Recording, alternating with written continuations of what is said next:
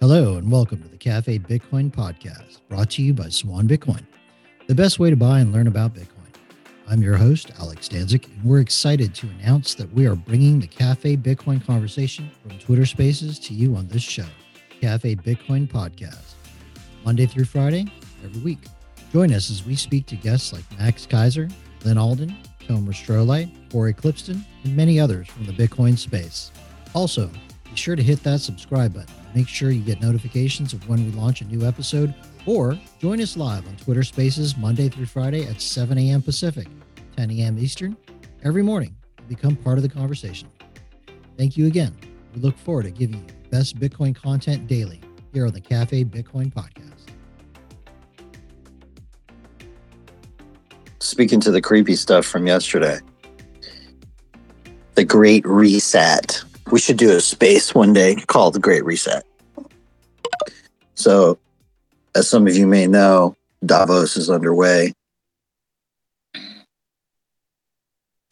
Davos over in Switzerland. It's a gathering of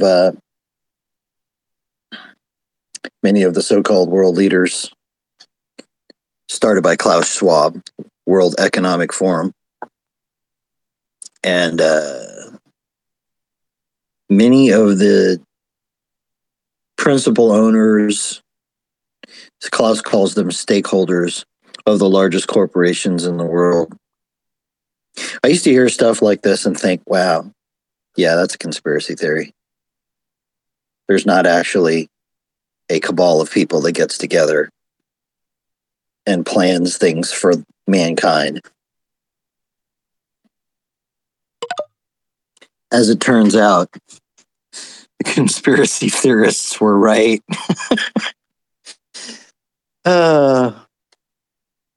I just wish, morning, I know Tomer. this sounds sad, but I just wish he didn't look so villainous. That's, I think, makes it even worse, that it's so on the nose, No, it's perfect. It's perfect. it's too good. You It's can't make this perfect. shit up. Yeah. Klaus Schwab is the perfect character of a supervillain. He's like supervillain V10, V.1.0. He needs no further versions. He's like dead on.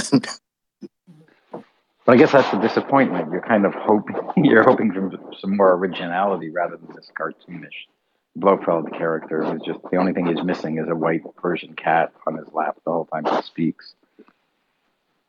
He needs to occasionally put his pinky fingernail up to his mouth. That would complete the image, actually. What are you thinking, Shane? Try again. Hey, yeah, I just wanted to check my audio, but I was, I'm trying to remember now the book, but I downloaded a sample from Kindle of a book that was talking about the Bank of International Settlements, and it was just pretty, not flattering. Let's put it that way. It's one of those rabbit hole things. So anyway, Klaus introduced Xi Jinping yesterday as a keynote speaker at Davos. And it's the way he introduced him that creeped me out. He goes, "It is my distinct honor and great privilege to introduce His Excellency Xi Jinping, the President of the People's Republic of China, to open the Davos agenda." I don't know about you guys, that's creepy as hell. Yeah, like I said, his accent. I mean, it's just the whole character, so I don't want to but yeah, that is some frightening shit. Who voted on this guy to be a part of it too? I didn't vote on this dude. I didn't even know who he was until a year ago. It's crazy. This is why we Bitcoin. If you're a baby Bitcoiner and you don't know what any of this stuff is, you will. Rabbit holes. There's a pathway to learning. If you're new to Bitcoin, you don't know anything about Bitcoin, you find yourself in one of these rooms, you're searching for the truth, I applaud you. We're going to take you on a ride out of the matrix. Our objective is to orange pill you, help you understand.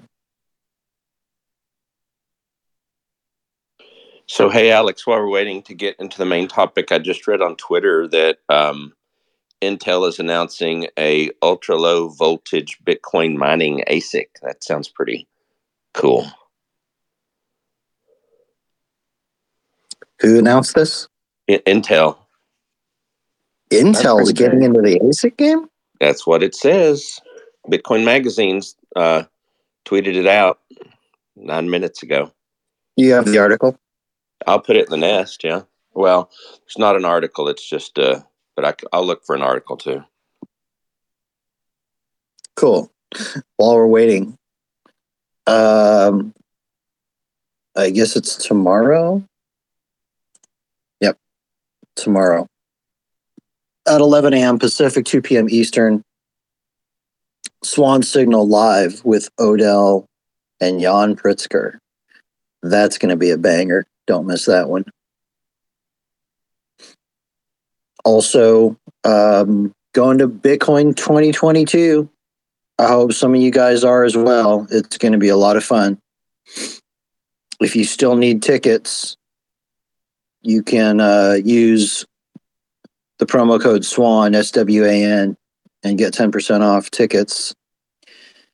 Let me know if you're going. Be cool to hook up. I can't wait to go hang out, dude.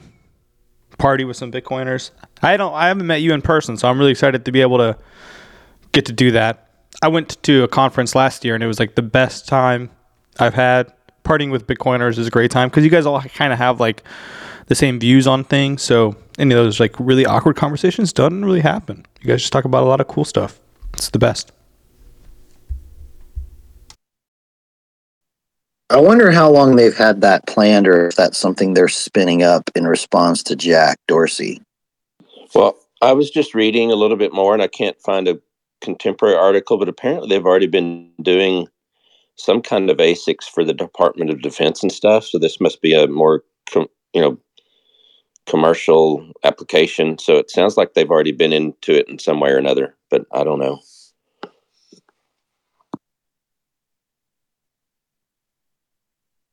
I have the article pulled up from Tom's Hardware, which I did put into the nest. Just some things that in the article it says the new Bonanza Mine processor, a new chip described as an ultra low voltage, energy efficient Bitcoin mining ASIC. That means that Intel could soon compete with the likes of Bitmain in the market for specialized ASICs of Bitcoin mining.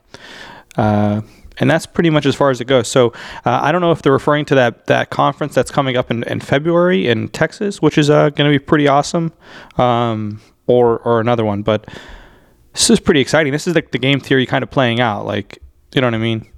People are seeing the incentive to get into mining, and companies are just kind of going pretty hard at it, which is pretty awesome. Completely off topic, but for what it's worth, Microsoft purchased Activision Blizzard today, which is kind of weird. That video game company. I don't think it's weird at all. It's all part of getting a piece of the metaverse, man. That's what they were saying. Yeah, on so CNBC or whatever that network is, Squawk on the Street this morning, they use the words like metaverse and NFT when describing this purchase from Microsoft, but not one time did they mention Bitcoin. So it's just like the narrative that is being played out in the mainstream media is just insane. Like they're refusing to discuss it. They don't show a chart. They don't even bring it up, but Microsoft makes a purchase and now they talk about those things. So it's unfortunate. I think they're looking at all the metrics from all of these coins that get spun up, and they want a piece of it. It's really what it comes down to, in my opinion. I want to miss out on that pump and dump action. And it's Call of Duty is one of their biggest titles, so that's a big deal for them. That sounds like probably a pretty good metaverse game. I don't want to get shot in the metaverse or anything like that. I don't like Call of Duty really, but I did like World of Warcraft. Side note, I saw this really good. I'm sorry, I didn't interrupt, but I saw this really good picture of a tweet yesterday. A guy, I think, basically was like, he's like, just give me all the Bitcoin and I'll keep the analog world, and it showed a really cool looking, cabin like thing, with a mountain in a mountainous area. Like, I kind of like this guy. Bitcoin citadels, they're coming. Yeah, man. Microreactors, off grid, don't need state anything. Your own water, your own food, good people. Yeah, that's the future. So Nayib Bukele, as time goes on, appears to be getting more and more belligerent. He had this tweet from yesterday. I put it in the nest. It's pretty funny. So investing.com tweets out, Moody's downgrades El Salvador sovereign debt due to Bitcoin trades. And there's a map. And on the map, it's not El Salvador, it's El Holdador. And so Bukele tweets that out, the map with El Holdador. And then he goes, breaking El Salvador DGAF. Honey Badger don't give a fuck, man. That's what it is. I love Bukele for doing stuff like this. Me too. Some of the other things, but this is cool. I mean, he knows that this downgrade is just temporary. Give it another couple of years, and they'll get fucking AAA upgrade, right? Well, the original test, in the first game of poker, the first hand that was played essentially after he came out and said we're going to make El Salvador, we're going to make Bitcoin legal tender. The first hand that was played was the IMF, World Bank said, well, we can't help you with that transition. Oh, and by the way, we're going to withhold $1 billion plus infrastructure loan because we think your credit's not good because of what you're doing with Bitcoin, right? And he basically like, fine. And he called their bluff. And they came back to him and said, okay, we were just kidding. We want to play. So after that, I think he realized, maybe, I'm speculating, but I'm just watching the chain of events, that he had a lot more leverage than he anticipated by doing this. And I think that moving forward, that may be the case. I hope he doesn't get suicided, and I hope he's not in any plane crashes or anything like that, because it's a very brave thing the man's doing. Hey, Wicked. So I had never thought about that. So like the Bitcoin value goes up. So then, this rating that they received from Murray or wherever, and they get bumped up to a AAA. Like, how would that work? Like, I mean, obviously I know how that works, but like, so Bukele would just be like thrilled that now he like has all this like money and he can leverage that for more credit from like them and do more projects. Like, that's how that would work. Cause like I figured him going to this Bitcoin standard thing was kind of like an FU to getting loans from people and like the dollar. But is that not how it should be looked at? I'm no expert in this matter. I mean, I think what you said there is more or less correct. And I imagine that if his country's rating went up, he would probably leverage that to get cheap loans and buy more Bitcoin. That's so awesome. He would basically take a page out of Michael Saylor's book, but on a country level. Man, we had Lord Fusatua was in our space last week talking about doing exactly that. And I would not be surprised to see these smaller countries, any financings they can get, just building out Bitcoin infrastructure, power generation infrastructure, and just buying Bitcoin for their balance sheets directly. Well, that's kind of the interesting thing is like the higher Bitcoin's price goes, now that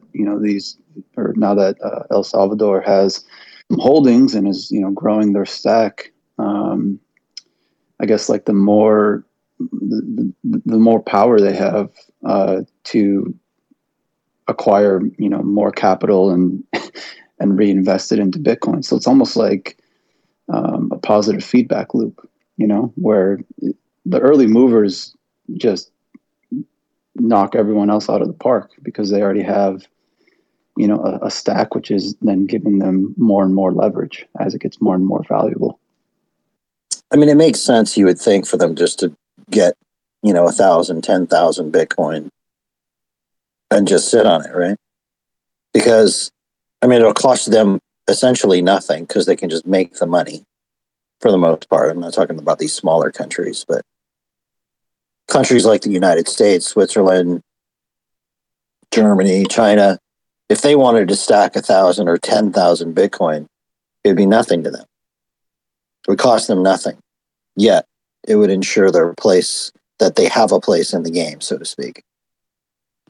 Adam or Alex, I mean, I'm sorry. I kind of have this feeling that, the United States and others must have, or, will have, before they openly accumulate, some type of proxy company or something that I guess they'll just take over. I don't know. But in other words, it's going to be interesting because I think if they openly accumulate right now, or they're admitting to the dollar being weak, but I'm sure they know it's a foregone conclusion that Bitcoin's going to be much more, take center stage. So I wouldn't be surprised if they're not accumulating in some kind of secret way right now. I think they most definitely are. I don't remember where I read this or even where I heard this conversation, but this is just how it had to be. Like the only way out of this situation is through like an open voluntary network that we could all opt into. Like if they had to push another monetary system on us, like I think that couldn't have been done. Like there needs to be a natural transfer to this network that we're all going to be a part of in Bitcoin. Like it couldn't have just been forced on us. So I think I don't know what I think, to be honest, but sometimes you wonder, like, was this a plan kind of thing? Like, did they know that the dollar was failing, and then like they had I'm not talking about what the situation today. I'm referring to Bitcoin, and like, did they? I don't know. Like, I don't even know. But it's just it's crazy to think that like this is the only option that we can to get out of the situation. So yeah. Are you trying to suggest that the government is somehow responsible for the creation of Bitcoin? It seems like I am going that way, and I don't think I want to say those words, but it does seem like that, doesn't it? Yeah. So, I don't know. No, it doesn't. No, it doesn't. It doesn't seem like it. No. It seems like that's what I'm being. That's the rabbit hole I'm going down, which I don't want to. Yeah, I don't think that they did. No, but it just seems like there's no other way than not other way Bitcoin, but there's no other way that civilization could be freed unless it was something like Bitcoin. And I think that they're aware of this. But why would that be a government created? Why would that be a government created thing then? I'm not necessarily saying it's a government created thing. I'm saying that they're aware of the trajectory that the dollar is on, and that they do support this new. I don't know which. I don't know. Maybe I'm giving too much credit to the governments, but it seems like if I can understand what's going on, they could too. That's just how I look at it. Wicked, you have your hand up. What's up? I was just going to ask real quick. So, like, this idea that openly accumulating Bitcoin on a government level or on a state level would be kind of admitting defeat for the United States, and I don't know if that's necessarily true, because I mean, you think about it, right? Like the central bank already stacks gold bars, and it's not like it's not like by having gold they're admitting.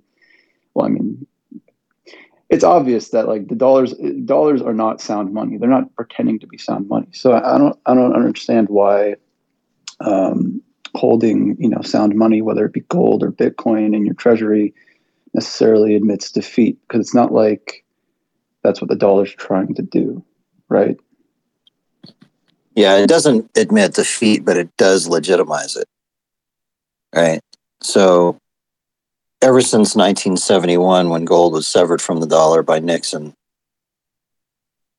the objective of central bankers was to delegitimize gold as money in the eyes of the world. This is not theory. This is, I mean, there's lots of documentation you can dig up that has been declassified over the years, that you can go look this stuff up, just the internal communications between the president and his advisors and the people in the Fed and essentially the heads of the ship.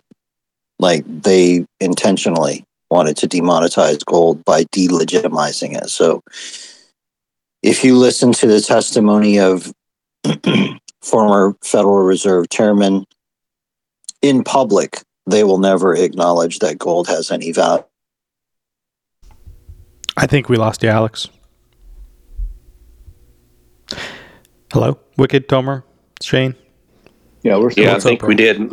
Let me let me clarify what I was saying then, maybe. So I think, and Lord kind of said this as well last week. I think that at least the United States, not necessarily admitting defeat, but they have a stranglehold, right, as the world reserve currency, and I think if they were to start accumulating in a big way, it would. My space has crashed. Can you guys hear me now?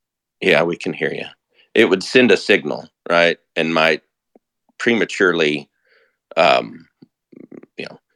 bring down the dollar in some places, kind of like what's happening in El Salvador. That's kind of what I was trying to say.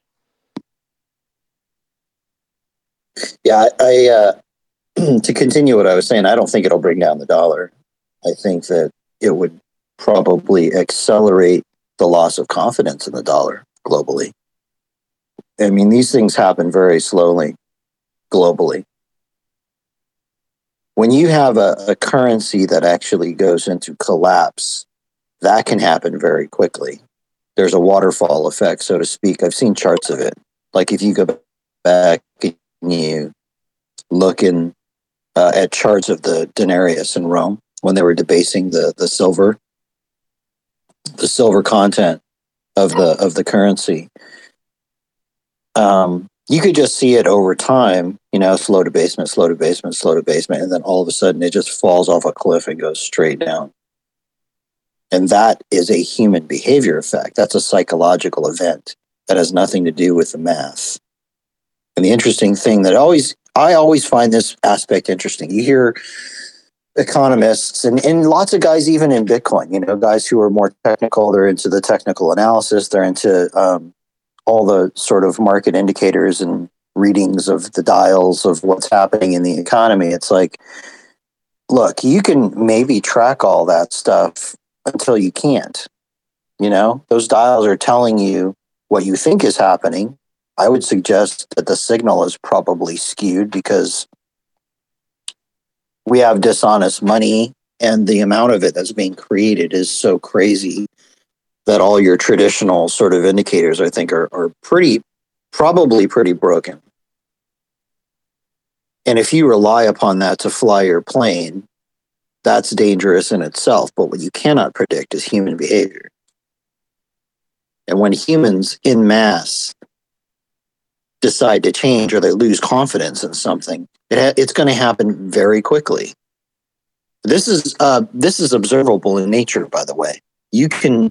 Was watching a documentary the other night where there's flocks of animals, herds of wildebeest, flocks of birds, schools of fish, and they signal to each other. Humans do it too. We just don't, we don't have like the biomechanical feedback mechanisms necessarily that animals use, but we're constantly communicating with each other. And when a certain critical mass of human beings starts running for an exit, everybody does. And you can't predict that moment. Oh, one other thing. Speaking of what you were saying, Shane, if central banks of the West buy Bitcoin, I can almost guarantee you will not hear about it until way after the fact. Central banks do things all the time that they don't necessarily disclose. China, for example, was buying gold for its reserves for decades and holding it off balance sheet, so to speak. It would not report it as far as the gold that it was buying. And this is kind of, now if you've been in the gold industry and you studied this for a while, all this information came out over time, but they weren't disclosing it. And even today, they're probably holding a huge chunk of gold off balance sheet that they can add to the balance sheet at any given time. They'll go around. They'll use some other entity like some sovereign wealth fund or they'll hire some market maker like BlackRock to get into the market for them on their behalf. Welcome and good morning. Worth, Red Canoe, Power. Oh, we lost Power. Drop down. Good morning, Alex. Good morning, everybody. Good morning. How are you guys? Awesome. Doing great. Happy to see you guys here. What's up? Just a couple of things that I do want to say. We are on Spotify, so if you guys look in the nest, you can subscribe. So if you missed any of this episode or the episodes previously, you guys can go back to that and check those out, which is exciting. So thank you guys for all being here every morning and participating in the show. Also, Swan Signal Live has some great guests coming up, like Matt Odell and Jan Pritzker. They're going to be on, I think, tomorrow at 2 Eastern. So if you're around, check that out. But on the Swan YouTube channel, you can see that episode. Also, the Bitcoin conference is coming right around in about, 3 months or something. So if you haven't gotten your ticket, use promo code SWAN. I think you get 10% off. But it's going to be a good time. Partying with Bitcoiners is a great time. You make a lot of friends on Spaces. And you guys talk about a lot of cool things. So meeting in person is a great time. So thanks for hanging out. And yeah, guys, what's up? All right, let's start digging into today's topic. So we're going to be talking about what is Bitcoin. I hear this question a lot from a lot of people who are coming to me. I work with Swan Bitcoin I'm a managing director with Swan Private, and so I talk to a lot of people who are brand new to Bitcoin all the time. And that question is actually pretty common. We have people that just don't even know what it is. So we're gonna talk about that today.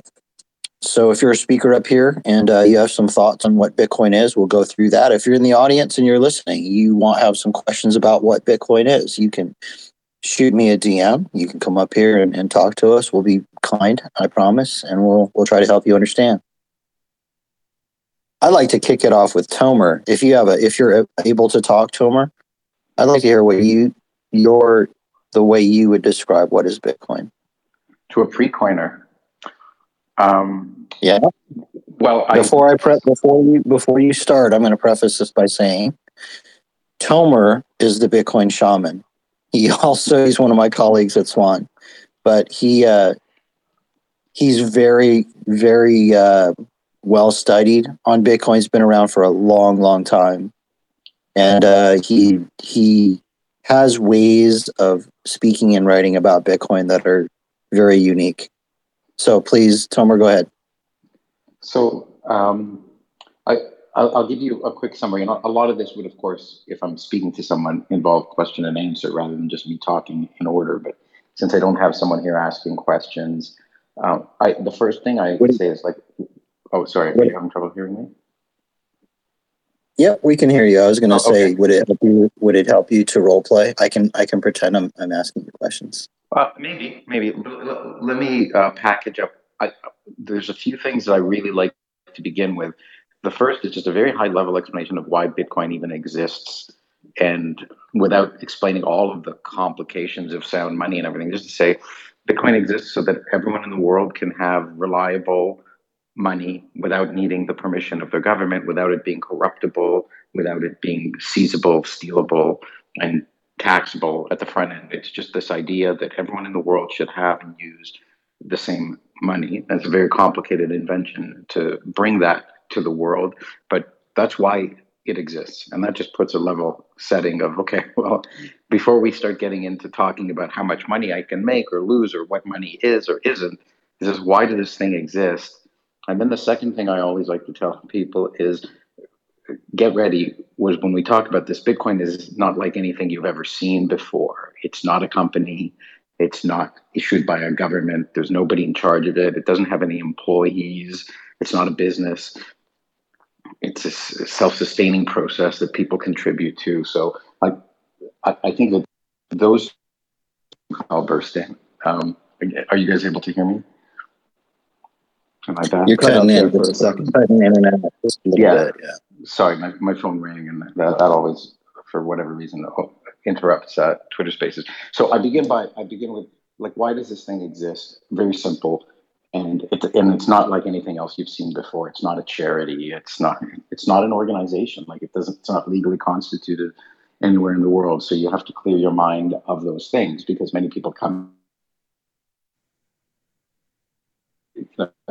and right off the bat they're on the wrong page. Or should I buy shares in cryptocurrency? And then they are talking about things that are like things they've seen before. So I try to point out also that Bitcoin is unique amongst all these things that you've heard of in this space. And then I think that there's a bunch of different directions to go in, because people have lots of different questions about Bitcoin. They want to know, why is it so volatile? And to that, I often answer, it's actually extremely stable. It's the rest of our economy that's very volatile.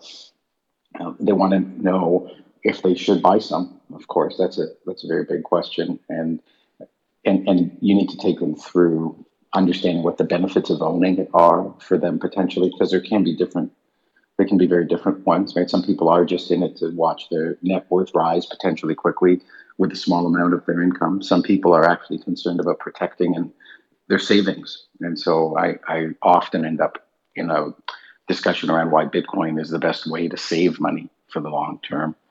And then there's lots of people who want to ask questions about its energy usage. They want to be good citizens? Is it harmful to our environment? And I think there's a lot more compelling arguments now as to why it's actually beneficial to our environment and our energy abundance as a species and as a civilization that can live in a sustainable way rather than being harmful. And that's probably enough for a beginner. Most of the beginner conversations end up in the, what is it? Why is it? Why might it be money? What's special about it? All this stuff about not needing permission to use it. Nobody in the world needing permission to use it. Anyone being able to use it, nobody being able to stop anybody from using it, the rules being fair and equal for everybody, including people who get to make rules in our civilization. So I think those are the really important pieces. I will, it's a little early to do it, but I got started writing by writing this series of short articles that cover a lot of these topics called Why Bitcoin series. And you can get the original version at swanbitcoin.com/whybitcoin, free download of a PDF. But I'm actually reordering, and rewriting that whole collection into this logical format that I just described. And hopefully by the end of, let's say by the end of the first week in February, I'll be able to share lots of pictures of it and maybe start taking orders for it. It's going to be like a 40-page or 64-page color photo book with every one of these 26 articles occupying a 2-page color spread in it. But that's too early to plug right now because it doesn't exist yet, or it's not finished yet. Outstanding. However, in the interim, you can go to swanbitcoin.com/whybitcoin. Did I get that URL correct, Tomer? Yep. And there's a free download of a PDF version of the original articles in the original order that they came in. And if you prefer audiobook, if you go to bitcoinaudible.com/audiobooks, you can download a free copy of Guy Swan reading the whole thing. Pay what you want, including pay nothing. It's all available. And I got it up in the Nest for anybody who needs a quick link to it. Click it right up there and you got it. Well, let's continue through the panel. If someone were to ask you what is Bitcoin, what would you say to them? And then we'll start addressing some of the questions from the audience. We're starting to get them in DMs, etc. I think one of the important properties that Tomer kind of touched on a little bit, but just to expand a little bit for people who are, not owners of Bitcoin currently, and maybe this helps people who want to share about Bitcoin, but it's hard capped at 21 million. And so, when you look at that against fiat currencies, which are, issued by mandate, really, they can print as much money as they want. And so, I don't always like tying Bitcoin only to inflation, but it is a big part of it. And so I think it's important for people to understand, there is this problem that fiat currencies represent for all of us, which is, your value or what you hold, what you store, a solution to that, because there's a known issuance, a known minting, and we can get into all the technicals on that. But simply put, it's fixed, which is different than what everyone's used to, and that is a great property of Bitcoin. Let's dig into that a little bit so we can get some context on that. Why is that a good thing? Why is it a good thing that it's a limited supply versus an unlimited supply? That's directed to you, Blood. I was going to take it if you wanted me. Unit. Let's think about where else we use units. We use units to measure length, like an inch or a foot or a meter, depending on where you are. We use units to measure temperature, like degrees centigrade or Fahrenheit. We use units to measure time, like seconds. And all of these things are fixed. They don't change. A meter remains a meter. A second remains a second. Degree Fahrenheit remains a degree Fahrenheit. And we use money to measure value.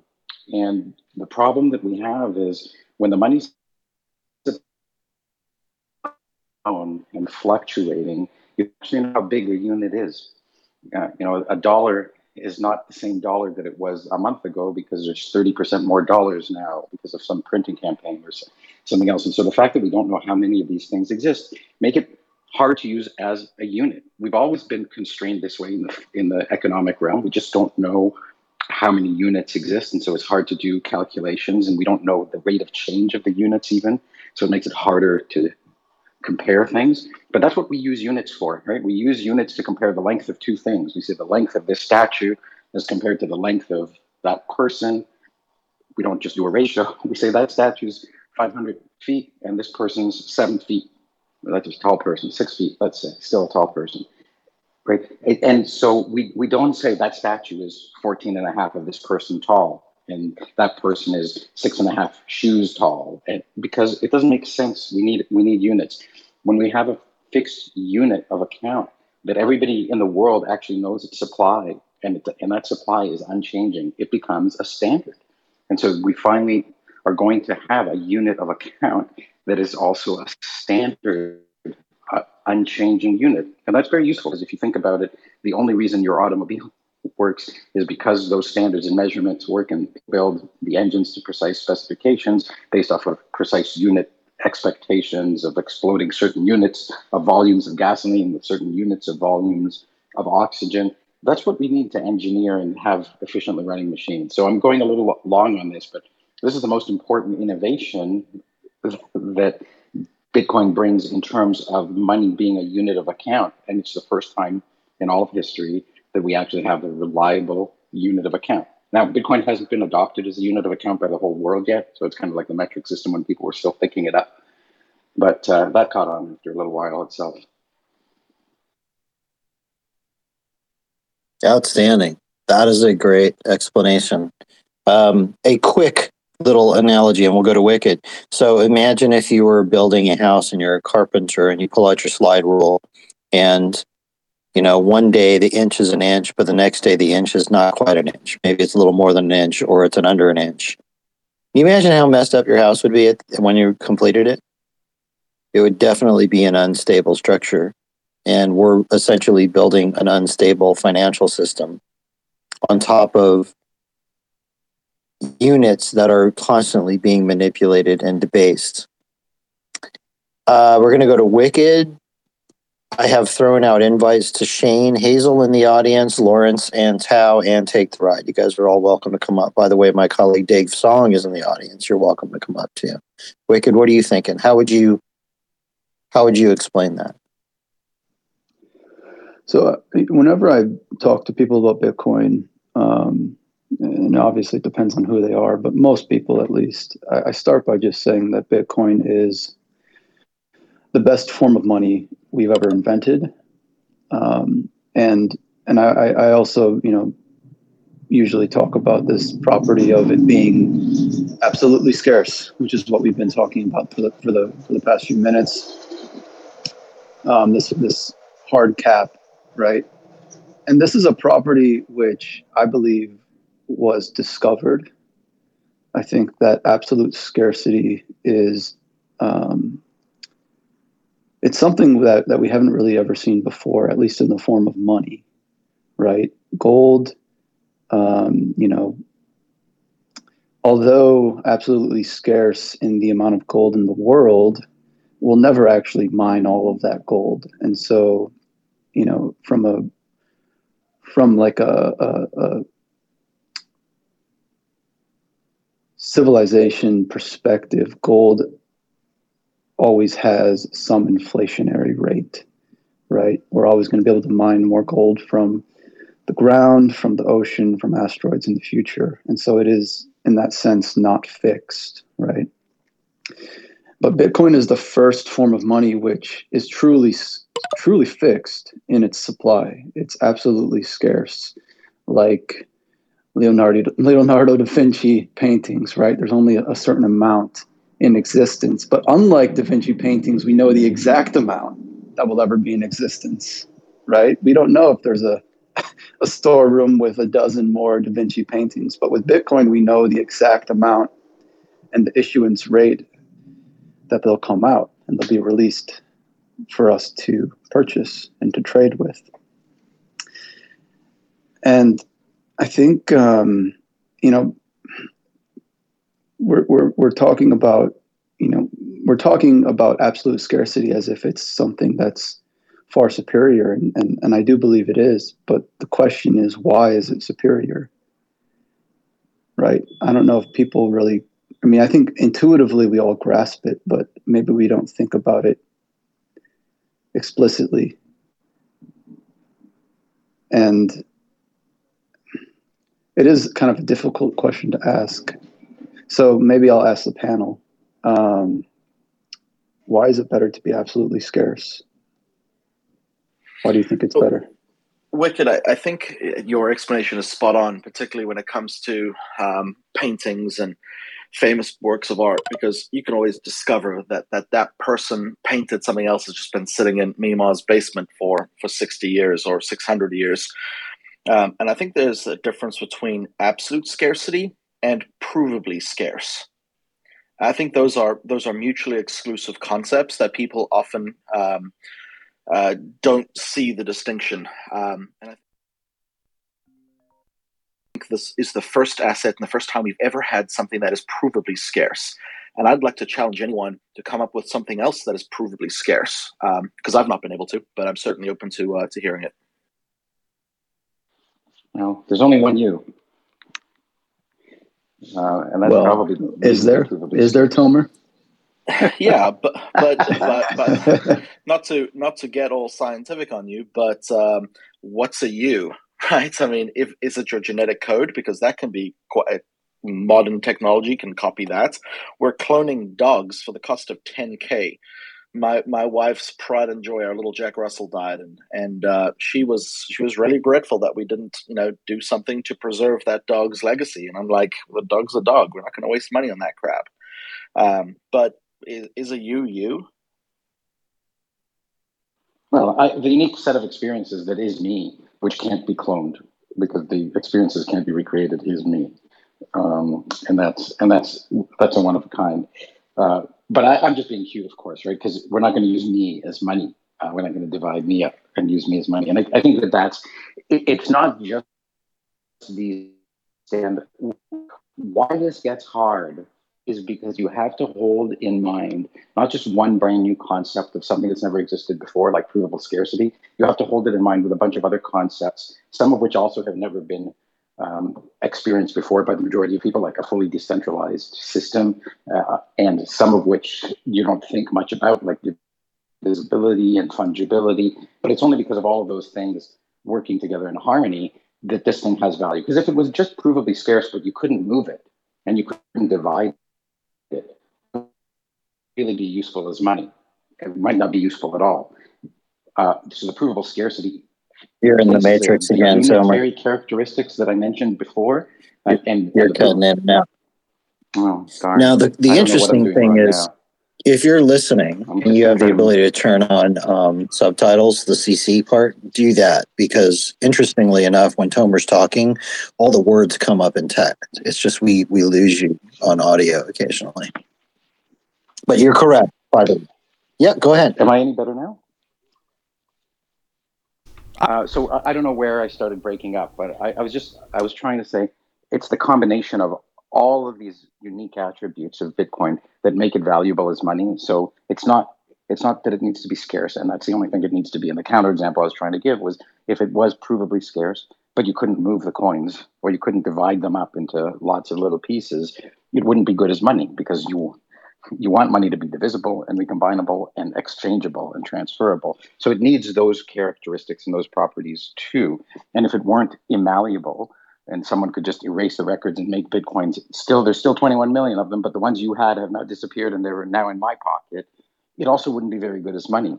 And so Bitcoin is this perfection, engineering wise, of all of these desirable characteristics we have of money. And it's not, and the same thing people ask about 21 million. It doesn't matter that there were 21 million or 42 million or 165 million, just as much as it doesn't matter if a foot is exactly the length of a foot or if it was 3% longer or 3% shorter. The whole point is that it doesn't change and everybody knows how long it is, right? And so it serves as a unit that everyone agrees on what that unit is, and it becomes a standard.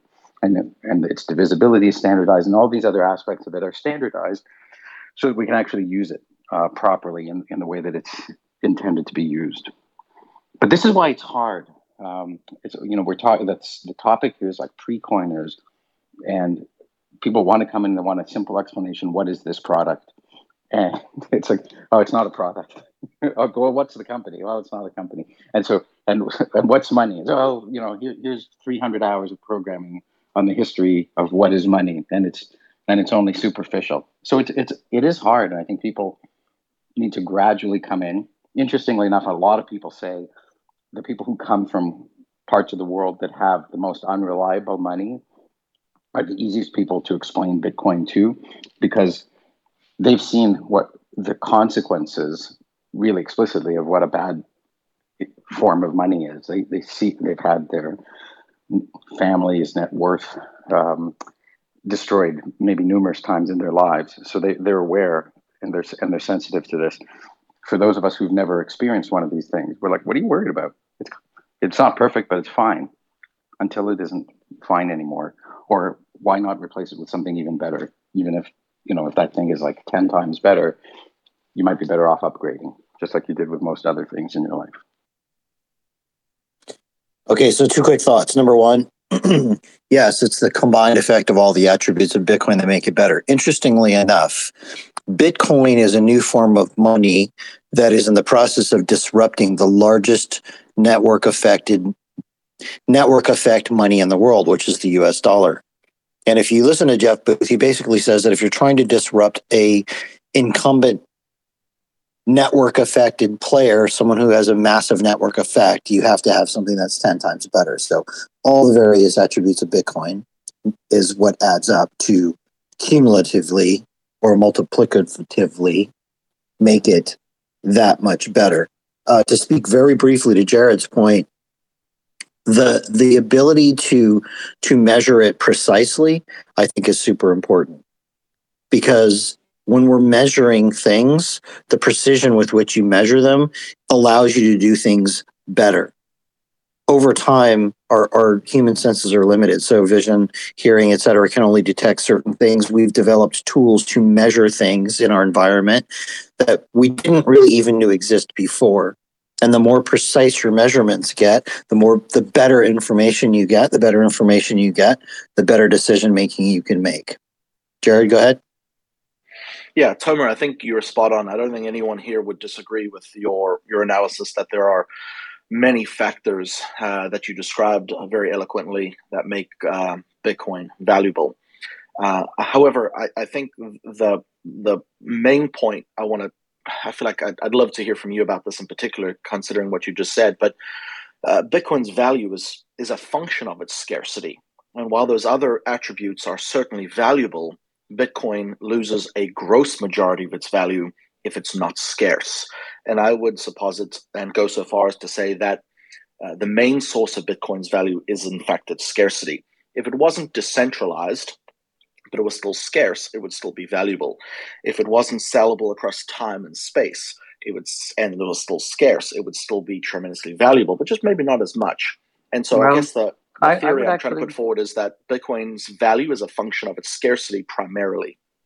Well, I would actually beg to differ, because I'd say if Bitcoin, there are many coins that are scarce, but not decentralized, and they are not worth, they're trading on what I would say is the error in those people who are placing any value on them, because a coin that is not decentralized is seizable, is reversible, is forkable, and any property rights that you think you may have in holding that coin are only maintained for you at the pleasure of the people who are in control of it.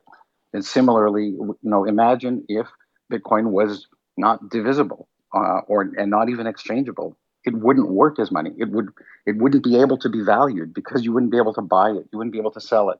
So, these are extreme examples, but it really is the attempt to emphasize one thing and one thing only as more important than all the others, when all the others are essential to the functioning and value of the system, is an oversimplification. Is the way that I would point it out. And I would say, because it leads the danger of it, and the danger of it is it leads people to thinking those things are not important. There's one thing that's most important, the other things are not important.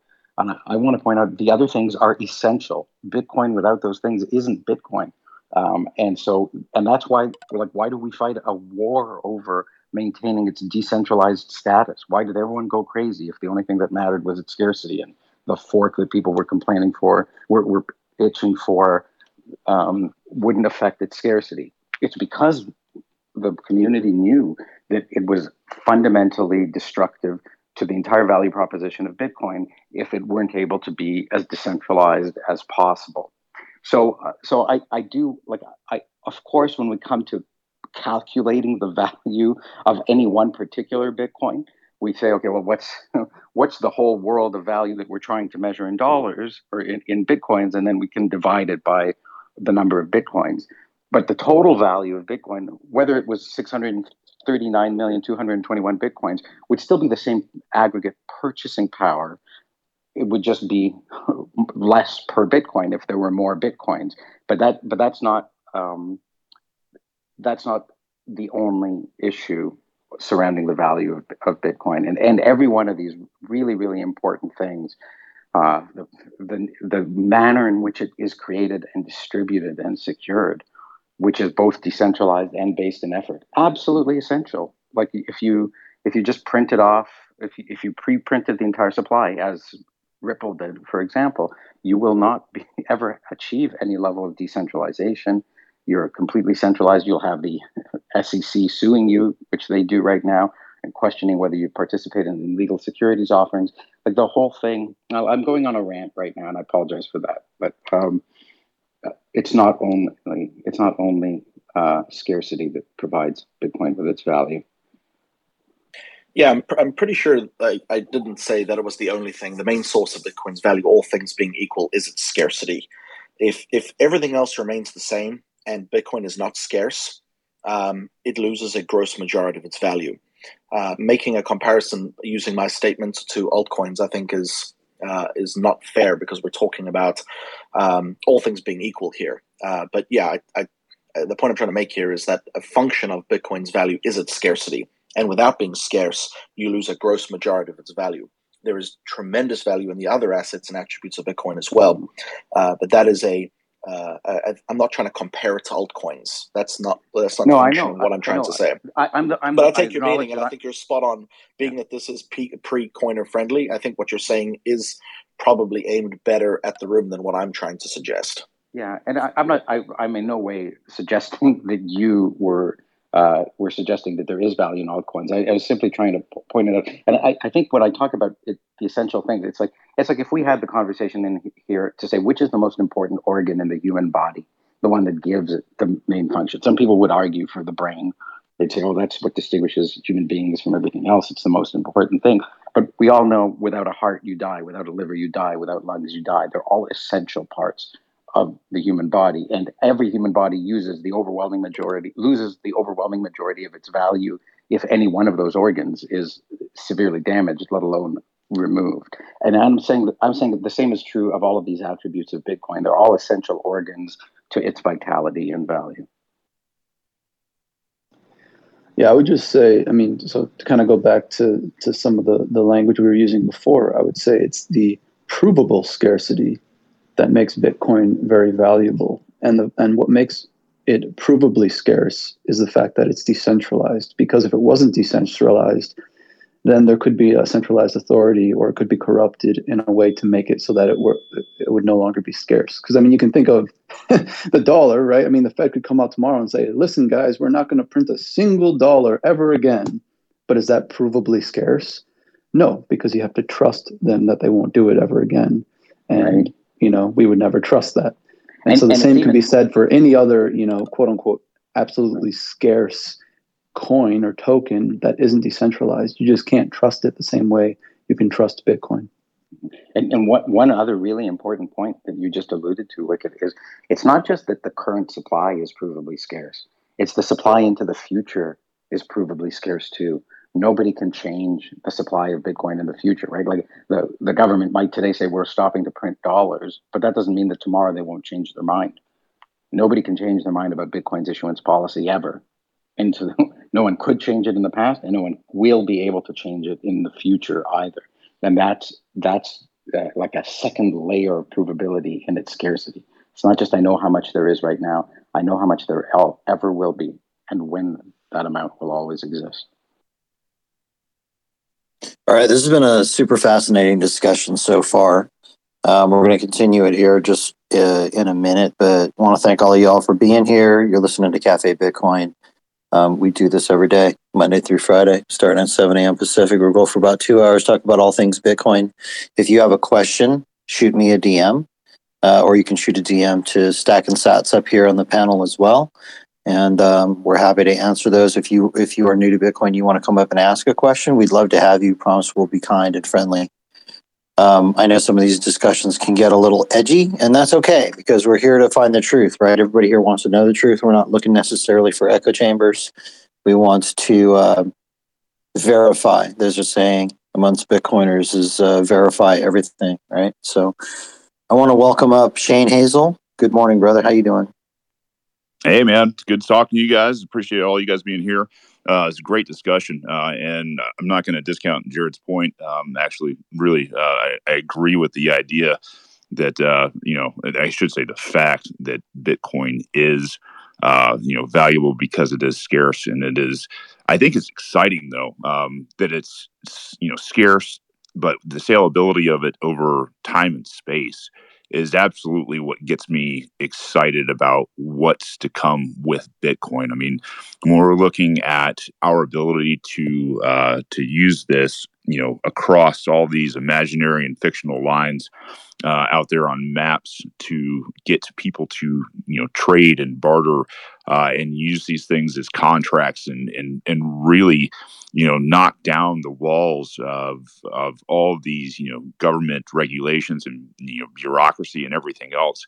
There's a great old saying, and it might be a little bit cliche, but it's from Bastiat in the law is when people move across borders, tanks and armies don't, something to that effect. And, the idea that we can start to begin, having these amazing interactions and global remittances done through the Lightning Network on a scale, never heard of, that's, takes no third party. We are talking about changing the world exponentially within our lifetimes and seeing people set free because governments will never be able to keep up with this kind of innovation. And where we're sitting at in terms of this layering effect, just lightning on top of everything else in terms of contracts that are coming through Bitcoin and the social medias that are going to pop up for this type of stuff where it can't be extinguished. Man, I'm absolutely, I don't know, just giddy about this prospect and helping people understand, from a very Austrian type of background in economics, that this is the future of humans, and it's mostly based in volunteerism. It's absolutely the coolest thing to be a part of. What's on your mind, Shane? Hey, I just kind of wanted to pile on with what the other Shane was saying. We got two Shanes today. Is that because it is a digital asset, it also is exciting to me. Although if we're trying to urge people in America, they may or may not think that this is important to them now. But the fact that you can take that it is the best store of value ever, that you can take your wealth with you, right, wherever you need to go. If you have to leave one country, relocate, go to another, your wealth, is traveling with you, and that's very empowering, in my opinion. Good morning. Take the ride. What do you got for us this morning, brother?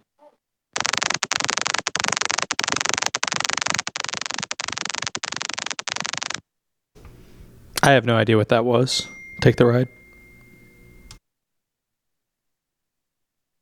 It was encrypted message traffic, clearly. We need the decoder ring on the other end, though.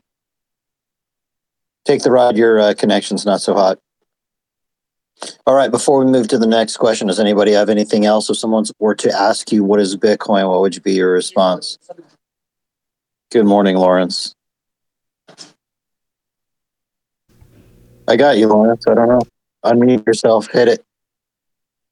Oh, that was me. I had everybody muted still. Yes, my Jacob. bad. Jacob has to set us free first. Sorry, my man. All right, all you. Good morning. Yeah, really quickly, I wanted to share, like you said, if somebody asks you what Bitcoin is, I'm going to attempt to descend the ivory tower for a second here, and I'm going to share the template that I use. And this will kind of read like advice, but it's what I do. First thing, adult learners, right? We're typically talking to adults, and usually adults, let's be honest, they got a lot going on in their lives. They don't give a crap what you're talking about unless it's something that either one, affects their life immediately, or two, something they can implement immediately. If it doesn't meet those conditions, they got other priorities on their brain. They really don't care what you're saying.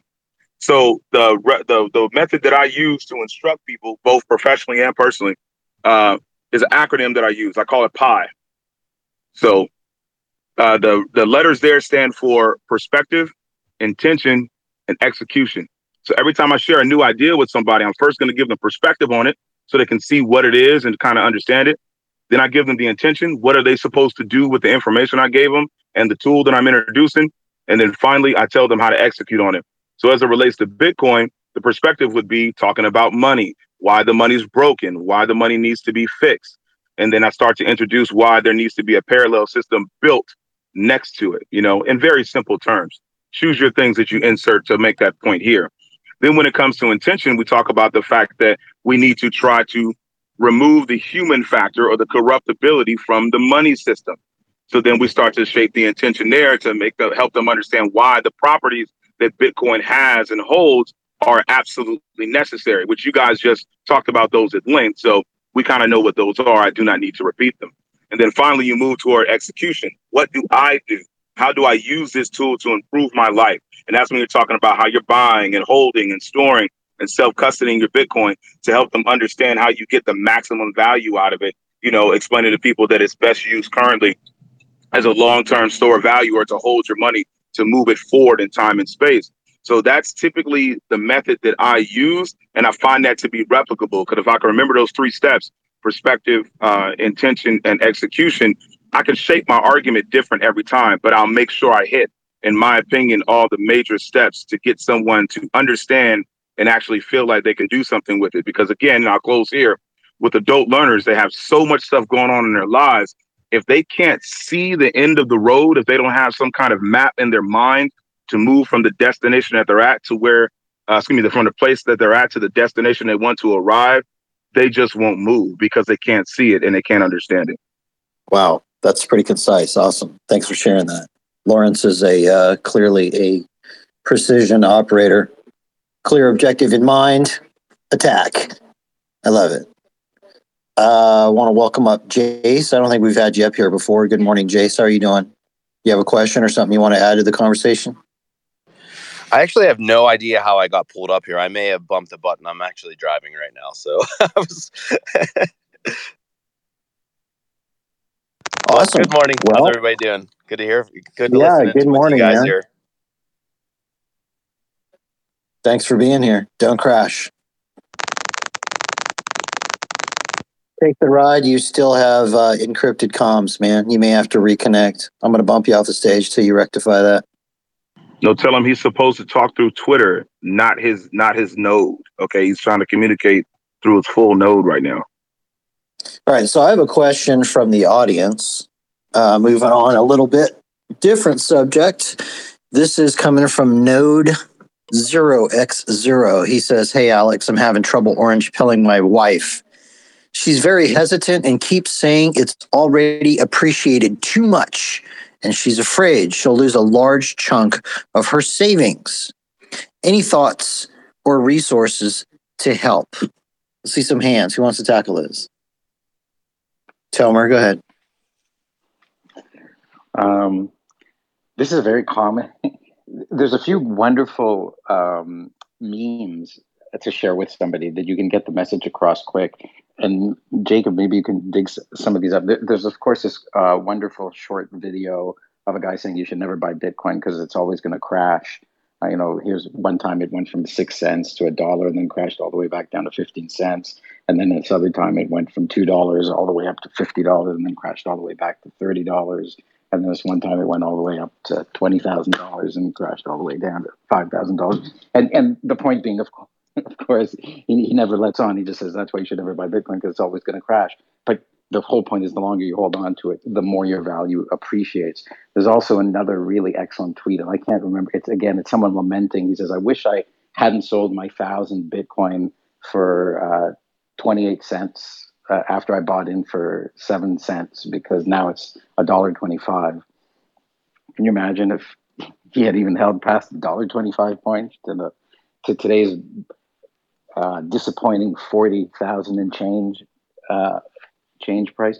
Bitcoin's just this asset that, because it's still in the phase of becoming monetized and becoming adopted, its potential value as it does all of that is so much stratospherically higher than its current purchasing power, which is why so many people want to hold on to it so tight, and why so many of the memes in the community about having diamond hands and not capitulating and not gambling it away and not over leveraging yourself. So I think what you could be telling someone who's concerned about the price going down is to say, stop looking at the price. This is something for 10 years. At a minimum, it's something that you're trying to buy for 5 years. It's not a short-term gain or loss. It may feel like you've had all these short-term gains. You ain't seen nothing yet. Set it aside and let's not talk about it for a little while, unless what you want to talk about is buying more. Outstanding. I'm going to add something to that real quick, and then we're going to go with Peter and Wicked and Worth. Very briefly, if you're afraid of losing too much, don't put too much into it. Do $10, $20, $50. Do some amount that you don't really even care if you lose it, and then just start your journey of learning from there. That would be the first thing. The second thing is that number. It's appreciated too much. This is basically unit cost bias. So in other words, because one Bitcoin is $40,000 or $50,000, people assume that the opportunity is gone. There is no opportunity. We need to, as Bitcoiners, start talking about Satoshis a lot more, in my opinion, because it breaks down the cost unit bias. You can buy something like 2,000 Satoshis for $1, and you could be a satillionaire without putting a lot of US dollars at risk. So, Peter, go ahead. Good morning, by the way. Good morning. Hey, real quick, I wanted to just touch on the last issue real quick. I have a really super simple answer to what is Bitcoin. And I just say, hey, do you think you can walk into a bank and withdraw $100,000 with a no questions asked. Bitcoin cures this. And as far as this question goes, I would say to this person, everything you currently own is either losing money or is either losing value, or you are at risk. You're putting your value at risk and you have the potential of losing value. So not investing some of your assets, at least in Bitcoin, is a higher risk for losing value than investing in it. Very good. Wicked. What do you think? Yeah, so I was going to say, I mean, I think this is something that's important to talk about when you're speaking to a pre-coiner, because a lot of people, they see Bitcoin still as, maybe this risky investment where you might make a lot of money really quick, but you also might lose a lot of money if you time it poorly. And I think it's important to be honest and tell people that in the short term, the volatility it's incredibly unpredictable. You may lose 50%, 60%, 70% of your initial investment, but Bitcoin isn't a short-term play, right? Bitcoin is a long-term store of value.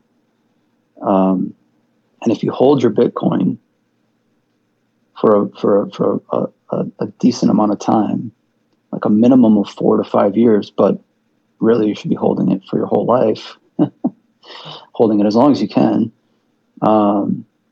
That's where you're going to start to see these multiple effects, where Bitcoin goes up in value by multiples of 5, 10, 20, 100. Okay, and like Tomer was saying, the total addressable market cap of Bitcoin is, I believe, it's the value of everything in the world. I think that eventually the value of all things will be priced in terms of Bitcoin. And so that means that everything there is, all assets, all capital goods, all the value will be represented by 21 million Bitcoin. And if that's your baseline, then that could conceivably make a Bitcoin worth, in today's dollar terms, tens of millions, if not hundreds of millions of dollars, right? Obviously, by that point, there won't be dollars anymore. It'll just be Bitcoin. But that's what we're aiming for, right? We're aiming for that end goal, and that's going to take time. It's going to take years, maybe decades. So if you are scared of the short-term volatility, then you need to expand your time horizon, and you need to have a lower time preference. And you need to treat this as an extremely long-term investment, not a get-rich-quick scheme. Worth, you're up, brother.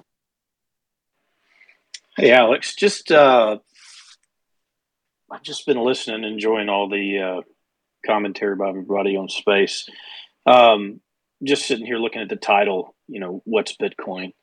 And I think that's a great title, and it's a subject that we can spend this whole week together on this space analyzing. But I like to step back sometimes, and when I'm talking to someone about Bitcoin, and I like to go back to where I was when I started, which was, I knew little if nothing. People were speaking a foreign language that I really didn't understand.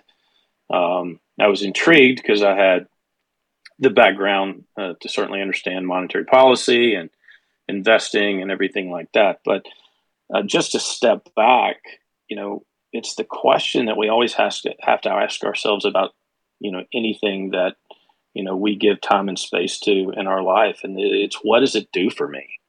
And I think that's the first question we have to address with, newcomers into this community is, be able to answer in, in very layman terms what it does for them. And I also like to think about the agnostic individual, those that really maybe don't even care about monetary policy. I know that's hard for anyone here to believe, but how do you explain this to someone that? Sorry, I have a lab in the background coughing.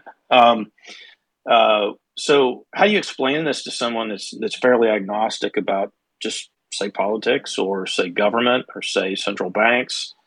And so it just really gets back to what does it do for them? Well, just simply it gives them, allows them to store their savings digitally, and allows them to have, a savings technology that has had a better historical appreciation and value than any asset in history. And it also protects their savings, from being devalued by any governments, but it also allows them to transact value, across time and space with, from a peer-to-peer standpoint, business to business standpoint, peer to business, business to peer, in just seconds, anywhere around the globe. And so basically, this is, in my mind, Bitcoin is, the new standard monetary language that we will be using for the future. And I do ask myself, are we doing Bitcoin a disservice that we are always talking about we lead a lot of times with the return potential, what Bitcoin has done, how it's appreciated versus just, really, creating notoriety to a newcomer for the, how it is useful in their life. And so, I think that's where I got when I started. I wanted to know what it did for me, and it provided me a store of value that I liked better than anything else. And it gave me an optionality to transact value with others. And it also allowed me to express my concern over, the devaluation of our currency. I like it to all the other technological advances that have come over time, whether it's instruments on airplanes, or it's, lasers to shoot grades, or it's, the internet to connect us around the world. Well, this is the money that will connect us around the world. So, I'll stop there, but I think very simply, it's just the new monetary language, and we need to try to share with others how it benefits them and what does it actually do for them. Outstanding. I agree. 100%. It's better money. Okay, got another question. This is coming from a DM. This is from Cruise Control. She says, my name is Carolina. My question is, please elaborate on the difference between private and public keys. And can you move your Bitcoin from a retail platform to yourself? If so, how? Thank you in advance. Carolina. All right. I'm happy to dive in. I'm going to speak up a little bit. Someone suggested my voice was a little too quiet. The difference between a private and a public key is, first of all, they're both very big numbers, and the public key is a number that's derived from your private key. So a private key is a totally pseudo-randomly generated number. You want to create it with as much entropy as possible. Your system will do that for you in most cases. And then there's a deterministic public key that corresponds to it that you can calculate. And the beauty of the system is nobody who has your public key can actually reverse the function and figure out what your private key is.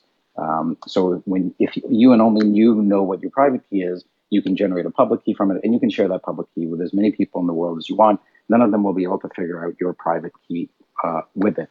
The public key is then used as an address. It's used to create addresses. In Bitcoin addresses aren't exactly private keys. They're hashes of public keys, but you don't really need to concern yourself too much with that. Anytime that you actually spend Bitcoin, what you do is you digitally sign a message that says, I'm spending the coins at this address to that address, and you sign it with the private key and there's an algorithm that people can use to determine whether the public key that you've disclosed in your transaction that matches the address that you're spending from corresponds to the private key without ever revealing the private key. There's another one of these wonderful functions in cryptography that you can prove that you own the private key and have used it to sign a particular message without ever disclosing the private key, but only disclosing the public key. So this is the difference between the two things. It's hard to describe exactly what it's like. It's like your DNA is your private key. Nobody can really see, assuming nobody can see your DNA. Forget the fact that people can sample it. And your body is your public key. Everyone can see your public key, but just by looking at your body, they can't necessarily discern everything about your DNA. And that is, that's not a perfect analogy, but it's maybe useful from a beginner perspective. So that is. That's the difference between a private and a public key. The private keys are what allow you to spend Bitcoins. The public keys are what allow you to create the addresses for them. And that's the majority of what you need to know. Overwhelmingly, most of the places that let you purchase Bitcoin do let you withdraw it to your own custody, to an address that you have created from a private key that you possess. And you should learn how to properly custody and keep safe your Bitcoins, but you can absolutely take possession of them, which I think was the second part of your question. If I've forgotten a part of it, Alex, correct me, and I'll tackle the rest of it. Or you can leave it to someone else to do that. Yeah. So the second part of the question is, can you move your Bitcoin from retail platform to yourself? If so, how? By the way, I want to remind everybody that try to use terminology as much as possible that someone who knows nothing about Bitcoin can understand. We need to draw analogies that will be points of reference that they can understand from regular sort of language, as if they know nothing about Bitcoin, because these people, some of them know nothing about Bitcoin, just like we all did at some point, right? So let's keep them super basic. Shane, what do you think? Yeah, I'll answer that second question from my perspective, and maybe this person can relate depending on how new they are to Bitcoin. I wasn't originally Bitcoin only, and so I ended up buying, coins and Bitcoin on a platform that ultimately charges you when you take Bitcoin in this case off of the platform. And as I did begin to start wanting to self custody my Bitcoin, I honestly realized for the first time, I'm going to have to pay not only the on-chain, right? There is an on-chain fee that you have to pay to move your Bitcoin on the Bitcoin network into your own self-custody. But so pick a platform, I would say, obviously, that does not charge you anything. Well, they don't charge you anything, and the only thing you're paying is the network fee. So I assume when you say you want to move it from a retail platform to your own custody, also highly suggest that you go with a signing device or what's called a hardware wallet. And there are a number of them. I won't even talk, I guess, about which ones they are. I have my own preferences and tweet about that quite a bit. But, I certainly suggest that.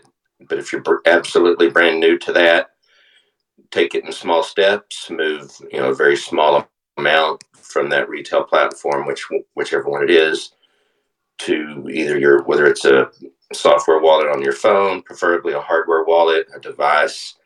You're not moving it actually to that device. I want to be clear as well. Shane, yeah, you're all Bitcoiner terminology, man. If I was brand new, you would have lost me like ages ago. You've been a Bitcoiner too long, Shane. Sorry. Someone else can try. All right. I'm sorry to interrupt you, brother. Lawrence, let's go to you. Yeah, very quickly for your listener there, Alex, I would say that platforms allow you to move your Bitcoin, most importantly, in its Bitcoin form. When you look on the platform, what you'll find is there'll be an option to transfer your Bitcoin to an outside or external Bitcoin address. The thing that I would caution you against, though, is that a lot of the retail places where the average person would buy Bitcoin typically don't allow you to move Bitcoin in its Bitcoin form. They'll require you to make a sale and turn it back into, in this case, US dollars before you move it. A few of the popular platforms that do not allow you to move Bitcoin as Bitcoin form are places like SoFi, Webull, Robinhood, and like Venmo or PayPal. So you can make purchases there, but when you do that, you're only getting exposure to Bitcoin's price action. You're not getting actual Bitcoin in its Bitcoin form.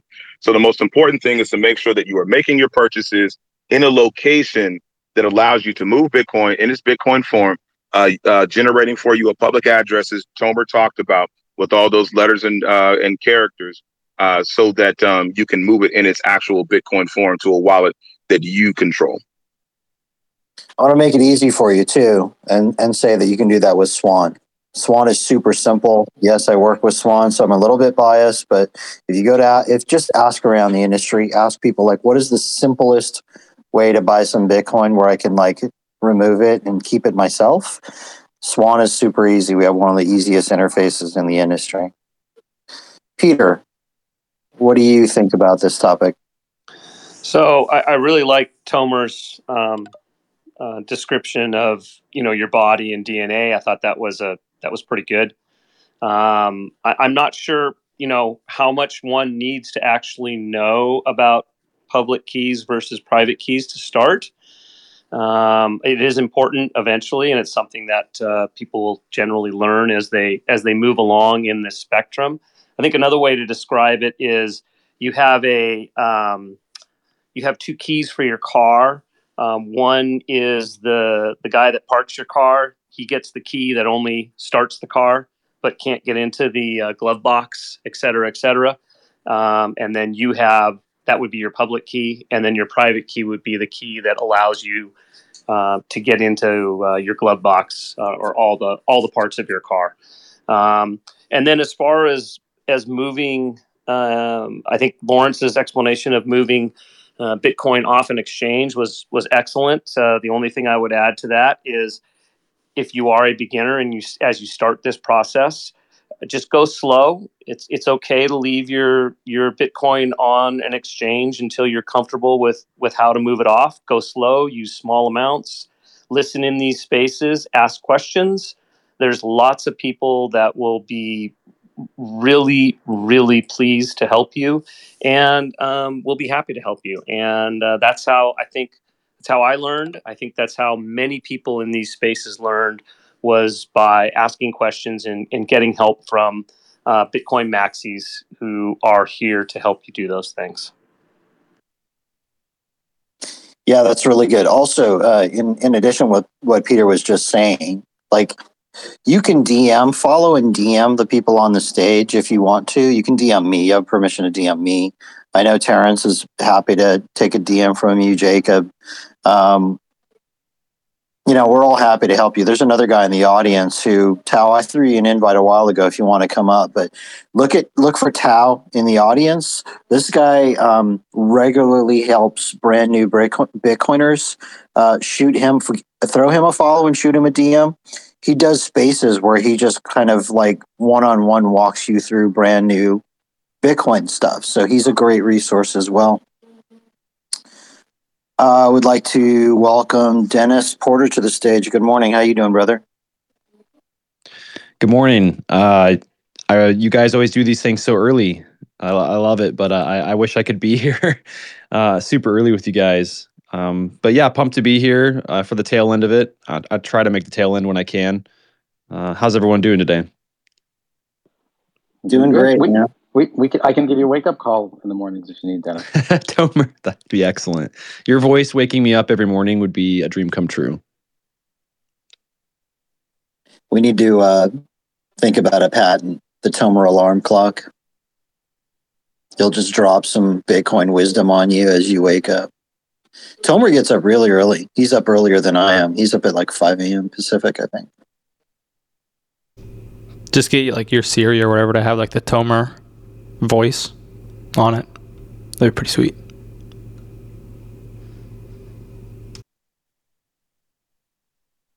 I'll invest. I'll throw all my money at it. Oh, not much. but everything all at the same time, I guess. Nothing much this morning. What's the latest? What is the latest? Oh, did you guys see that Cash App's going to unlock Lightning payments for all U.S. customers? That's pretty cool. I'm pretty pumped about that. Probably nothing. And like some crypto exchange bought a bank, probably nothing there either. I know Intel just announced Intel is gonna that make they're going to mining be manufacturing ASICs for Bitcoin mining. Probably nothing. Intel did? I didn't see that one. Yeah. I hope they come to Oregon. We've had Intel plants here before, but it's been a while since we've had a new one. Luckily, we have Ron Wyden, who is on the I think it's a nationwide task force to bring semiconductor manufacturing to the United States. So I'm really hoping he brings it to Oregon, and then we could do Bitcoin mining and do energy creation all in the same place with the chip manufacturing and be like vertically integrated. I'm really looking forward to it.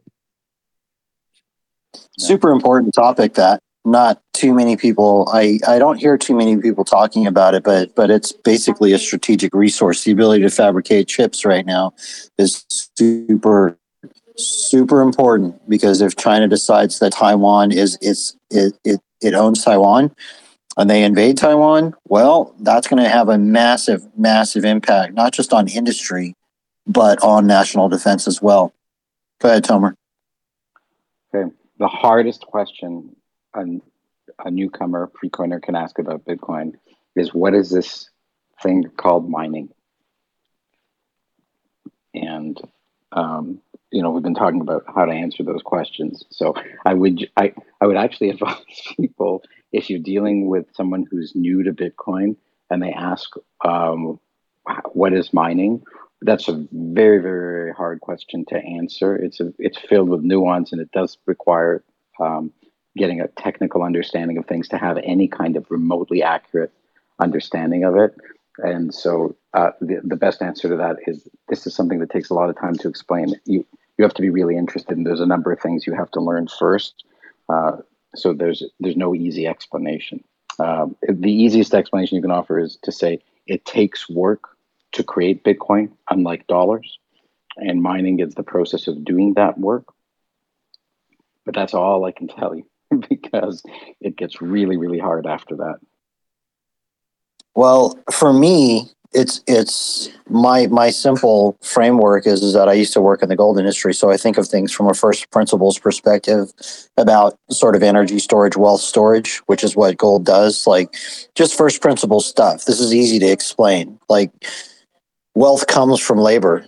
A human being works, you create value. That value is your basic labor is focused on your basic survival, your house, your home, your roof over your head, clothes on your back, food to eat, protection from the elements. After that, you can then use your labor in exchange for whatever you're producing. If someone is willing to exchange something of value for that, you want to store that at that point in money, right? That's where gold comes into play. Why is gold able to store value? I would suggest because it takes energy to get gold out of the ground.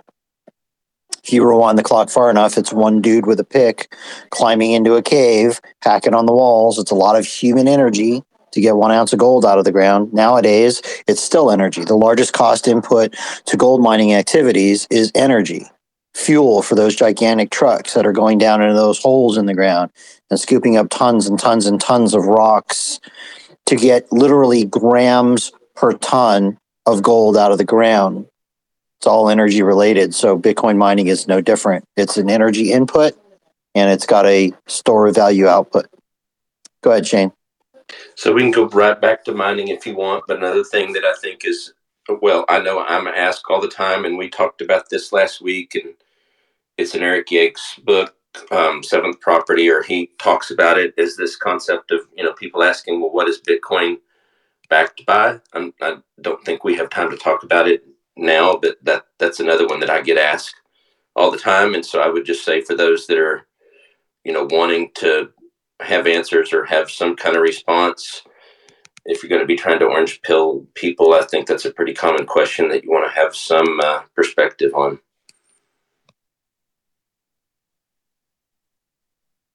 That's actually a good topic to dive into right now. Unless anybody has anything else to add about this last subject we were talking about, what gives Bitcoin value is part of the what is Bitcoin question. That is a very common question. Why does this thing have value? What's it backed by? We've had this discussion on occasion in this space over the last couple of weeks, but the reason we keep repeating it, and some people who are Bitcoiners already might come into the space and be like, you guys keep talking about the same stuff. Yeah, we do. Why? Because our objective is not to entertain Bitcoiners. Our objective is to orange pill 7 billion people, which means we need to take these topics and speak about them over and over and over and over again. That's the mission here. So if you are a Bitcoiner and you hang out in this space, on occasion, you're going to catch cool information, sure. But keep in mind that we want to orange pill everybody. And it's in everybody's, who's a Bitcoiner, it's in everybody's best interest that we continue to do that. So does anybody up here want to take a stab at that? What gives Bitcoin its value? What is it backed by, maybe? It froze. See if things not moving. I think something calling from here. We can hear you, Lawrence. Oh, you can? Yeah, man. My screen is... You're good, man. You still there? I think Lawrence is going through the Twitter Spaces. I pressed the unmute button, but it didn't really, and then it did thing. Go ahead, Tomer. So was the question, what is Bitcoin backed by? Yeah, what gives Bitcoin value? Why is it valuable? Like, I hear this all the time, like it's intangible. I hear people say, well, it's intangible. It can't be worth anything. Oh, boy, this it's easy to answer what it's backed by, which is it stands on its own. It doesn't need to be backed by anything else. A piece of paper that says it's worth some money that anybody could have printed without any effort needs to be backed by something, and historically has been. But gold didn't need to be backed by anything. Its value came from its desirability, the demand for it, and its scarcity and difficulty in producing it. And so people were able to use it as money. It had other nice properties, like that it didn't tarnish and that it lasted a very long time, and that you could make different denominations of it into coins so that people could have units by which to exchange it. And Bitcoin has very similar properties, except they're not physical; they're digital. These properties. It's not just scarce like gold. It's transferable. It's nearly costless to transfer it in different techniques. It's quick to transfer anywhere else in the world. It's unseizable. It can't be taken from you by force. Even the most powerful army in the world can't move Bitcoins. Only the person who knows this thing we talked about before called the private key can actually move and spend Bitcoins. So it's very, very secure. And as you go down the list of all of these incredible attributes, you realize this is the most exchangeable good, exchangeable thing that has ever existed in human history. And what do we look for in something called money? It's something, if you think about it, money is a very unusual good. Most goods you purchase, you obtain them so that you can consume them, you can use them, you can live in a house, you can eat a pizza, you can drive a car, and in so doing, you consume them, right? You're the consumer. But money is the good that you try to obtain only not because you wish to consume it, because you can't consume money. It's the good you wish to exchange for consumables, for things you want to consume. And so the best money is the thing that is the most exchangeable thing that we can come up with. And Bitcoin happens to be perfectly engineered to be the most exchangeable thing we've ever experienced as a species. And it's very, very hard, if not impossible, to improve upon it. And so this is where its value comes from.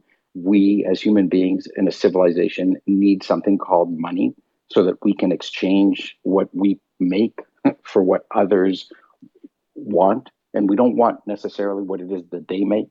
So they give us something that we can then use to exchange for what other people make that we want. And that's the cascade. That's the way that money flows.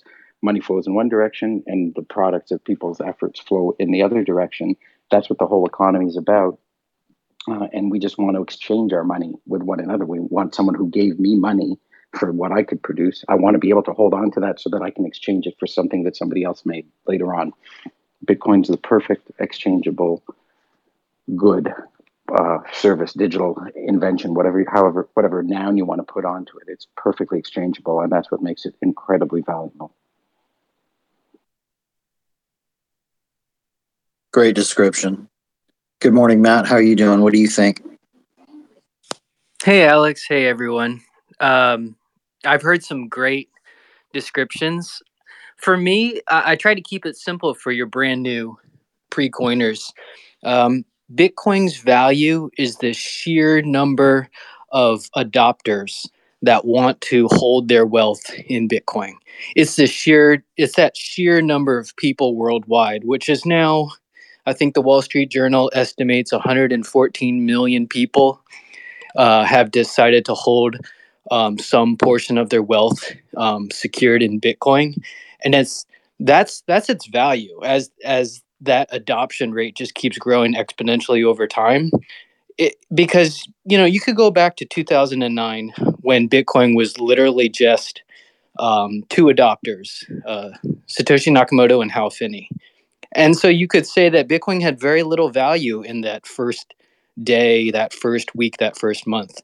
But as more and more people opt in and adopt it and decide to hold their wealth in Bitcoin, that's what gives it its true value. It's not a set number. It's not a set it's not a set marker like that. It's pure, real people that have decided this is a secure, safe way to store my wealth and value over time. Yeah, I like that description. So that is actually true for all forms of money, by the way. You don't need someone else's permission, or you don't need a government's blessing, and you don't need BlackRock to say, yeah, this thing's valuable. For something to have value, really market economics, the way it works.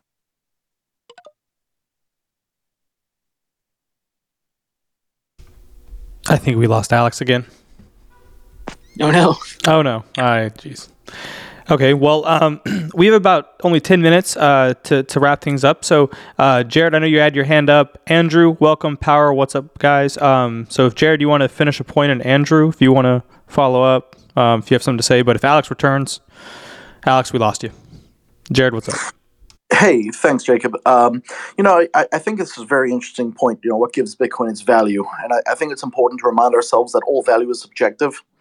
It's like beauty. It's in the eye of the beholder. Someone here has mentioned its permissionless nature. Someone else mentioned decentralized, adoption, scarcity. But for me, my subjective view on what makes Bitcoin valuable is its verifiability.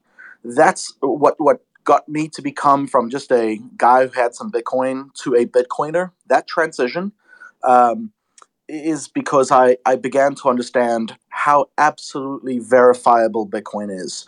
If you have a piece of art that you think is from Picasso, to prove that is a Picasso painting, you have to go to an expert and get their opinion to look at the characteristics of the art, or the pencil stroke, or the brush stroke. You have to get them to maybe take some scrapings to verify the radioactive carbon dioxide that may exist in the bottle of wine that you purchased.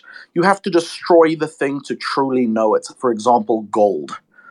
Bitcoin's verifiability doesn't require destruction.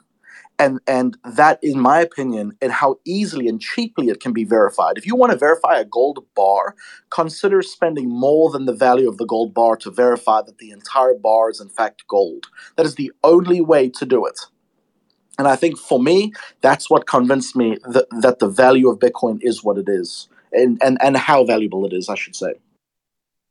All right, so we are reaching the end of our time. Let's go for final comments. Let's try to keep it brief, 1 or 2 minutes. If you have something you want to wrap up with, let's see a hand. We'll go with you, and we'll move towards wrapping today. Hey, Alex, I had a question. Let me know if I'm able to ask it. I've been busy. Yeah, I came on early. Hey, so I wanted to ask about nodes. So currently, the Bitcoin network has about 10,000 or 12,000 nodes. Moving towards the future, right? Like if we have 2 billion people, 2 billion or 3 billion people on the Bitcoin network, how many nodes do you guys think the Bitcoin network should have with that amount of people, right? Like, should the amount, like, what's the proportion amount of nodes to the amount of users that are on the network? Like, if we have 3 billion people using Bitcoin, like, how many nodes do you guys think that we should have? Like 1 million nodes, 100,000 nodes? Can you guys just give some insight on that? Yeah, I can jump on that. Oh, okay, go ahead. Sorry, Tomer, go ahead, man. You've always got great insights. I'll let you go first, and I'll jump in after you. I would quickly caveat that we only know of 10,000 to 12,000 publicly addressable nodes. We are very confident there's a lot of nodes hiding behind VPNs still in China where they don't want to necessarily broadcast exactly their IP, and throughout the world. Right. Yeah, Matt. Go ahead. I don't listening nodes over Tor. There is, and I forget who it is, but he does has some pretty clever computer science to determine the number of nodes. The number of public nodes is around 10 to 12,000, but that is by no means a measure of how many nodes actually exist. I can tell you right now, I have 2 nodes and neither of them are public. Be concerned about, and running a node is a great way to secure your Bitcoin as well, if you know what you're doing. But it should be the goal of every true Bitcoiner to understand the importance of a node and run a node and participate in the network. And that's what it is. It's network participation. Sorry for jumping in, but I just want to correct you. We know of right now about 60,000 nodes. So we have some developers that are DNS seeds. So if you're a new wallet, you're looking for a node to connect to, there's a good chance that you're going to connect to one of the DNS seeds. Luke Dash Jr. has a site that he could see, and there's about, I think I checked last week, there's about 60-something thousand, 62, 63,000 nodes.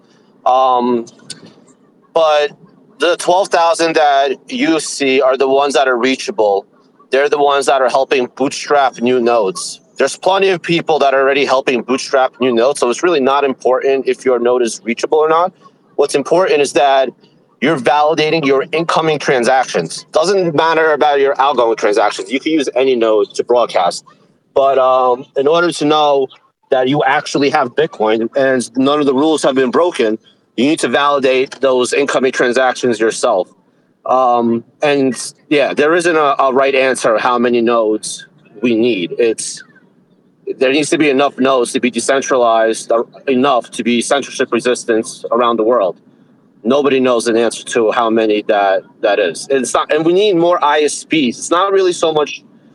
I mean, yes, granted, on a personal level, you want to validate your own incoming transactions. But I mean, if you break it down to the ISP level of how many nodes are running and how many ISPs, there might be like a couple hundred of them. So that it's a tough answer to. It's a tough question to answer.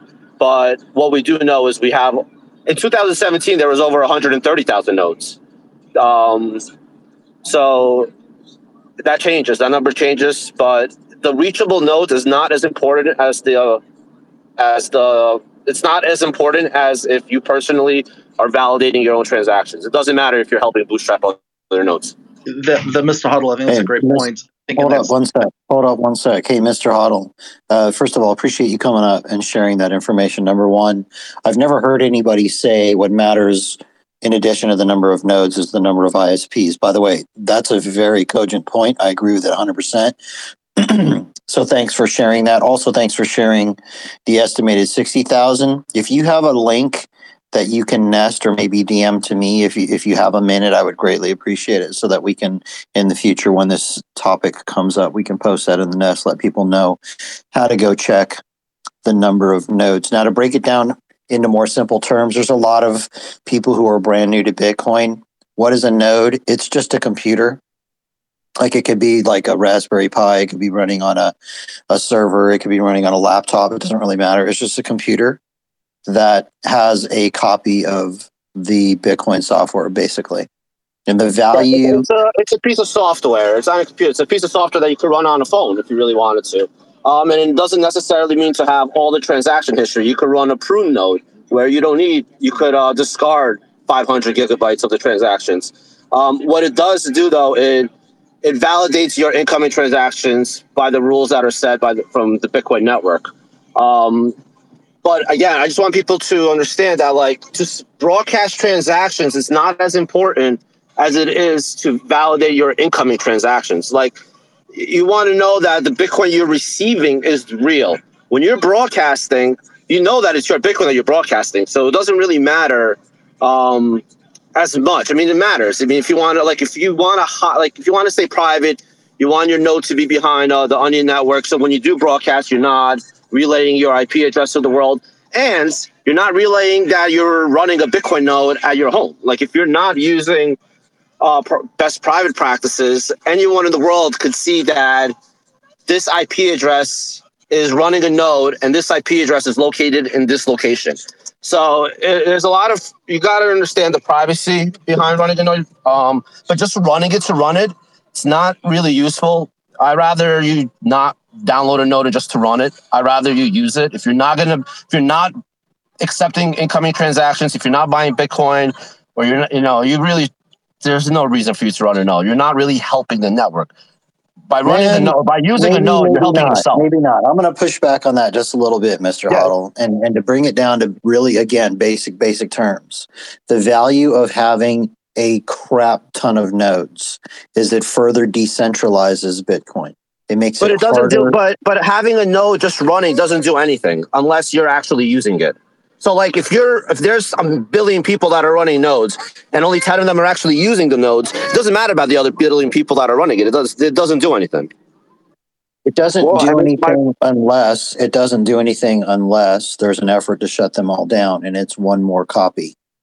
No, but if you're not actively using the node to accept transactions, it doesn't matter. You don't need to shut down who cares if you have a copy? If it's not being used, there's no hash power that's actively trying to find blocks, and there's no one that is validating incoming transactions, it doesn't matter that there's a copy out there. It has to be used. No, it does matter in that you can change that right at any given time. I think this is intended to be a session for pre-coiners, and we're getting into some really nuanced details about in which scenarios and how to run a node. And I think the question, if it's coming just from the same kind of naive perspective, it's like, how many nodes is good, or how many is better? And if I was just giving a newbie answer, I would say the more the merrier. There's conditions under which some might not be terribly useful. There's conditions under which one might be incredibly useful. But for the most part, if you're using it, right, and ultimately, if you're becoming a Bitcoin holder and a Bitcoin user, you will likely want to run your own Lightning instance, and you'll want to, and for that, you need a live active node because because Lightning requires sitting on top of a live node. And you want to make sure that it's a reliable node for the reasons Mr. Hodel was getting at, and so you'll need one for that. So the more decentralized we want to build this network, the more you want to be able to use it in all the different ways that it can be used. The more you should personally run a node. I want to make sure that we stay in the framework of the most likely listener. Like, if we've got the name of the space, what is Bitcoin, a pre-coiner friendly discussion, we need to speak to that level of understanding. A lot of people are not going to understand the deeply nuanced aspects of the technology. So we need to wrap here shortly. So let's finish it up. Jared, go ahead. Yeah, two quick things. I think there's been some interesting analysis on how Luke Dash Jr. comes about calculating nodes, and I think that's something worth exploring at a different time. Secondly, you can't really get good at using a node unless you download it, install it, and start poking it. I'd recommend that if you are interested in running a node, regardless of whether you're accepting or not accepting, just get it. It's free. Compile it yourself if you know how. Give it a go. It's cool to do. Join the gang and join the cool kids, or get left behind. Your choice. Yeah, good point. Umbrel is super easy. I'm not necessarily advocating like everybody should run Umbrel. There's going to be people who it doesn't meet your needs, but super easy. That's pretty much it. We are going to wrap here. Want to thank everybody for being here. You are listening to Cafe Bitcoin. We do this every day, Monday through Friday. Start at 7 a.m. Pacific, run for about 2 hours, talk about all things Bitcoin. We have a varied level of discussion. Like today was very tailored towards brand new people to Bitcoin, but we also love to dig in a little deeper. Guys like Mr. Hodel, you're always welcome. Like highly technical specialists in Bitcoin, always welcome. So thanks for everybody for being here. I want to thank my co-host, Jacob Pope. Thank the speakers for those of you who are speaking. And also many of you are in the audience. You didn't come up here on stage, but you're in here on a regular basis. And many times you come up here, spend your own time helping others understand what Bitcoin is. I greatly appreciate what you guys do. Throw all of these people a follow. I work with Swan Bitcoin. I'm managing director with Swan Private. If you have questions about Bitcoin that didn't necessarily get answered today, or you want to learn how to buy Bitcoin, I'm here to help you out. You can shoot me a DM. And then finally, everybody who's involved in the Bitcoin ecosphere, whether you're brand new, just learning and just stacking maybe $10 or $50 of sats a month, or whether you're out there actively orange pilling others, we appreciate all of you. You all matter. I love all of you guys. Everybody go out there. Have a great day. Crush it. Bye, y'all. This holiday season, give the gift of Bitcoin to your loved ones. Swan delivers your Bitcoin gift along with our world-class education and client service. Create a Bitcoin gift and wrap it with a custom message for your family and friends. Dash away with your gift. Your recipient will receive an email right away, that easy. Give the gift of generational wealth. Give Bitcoin.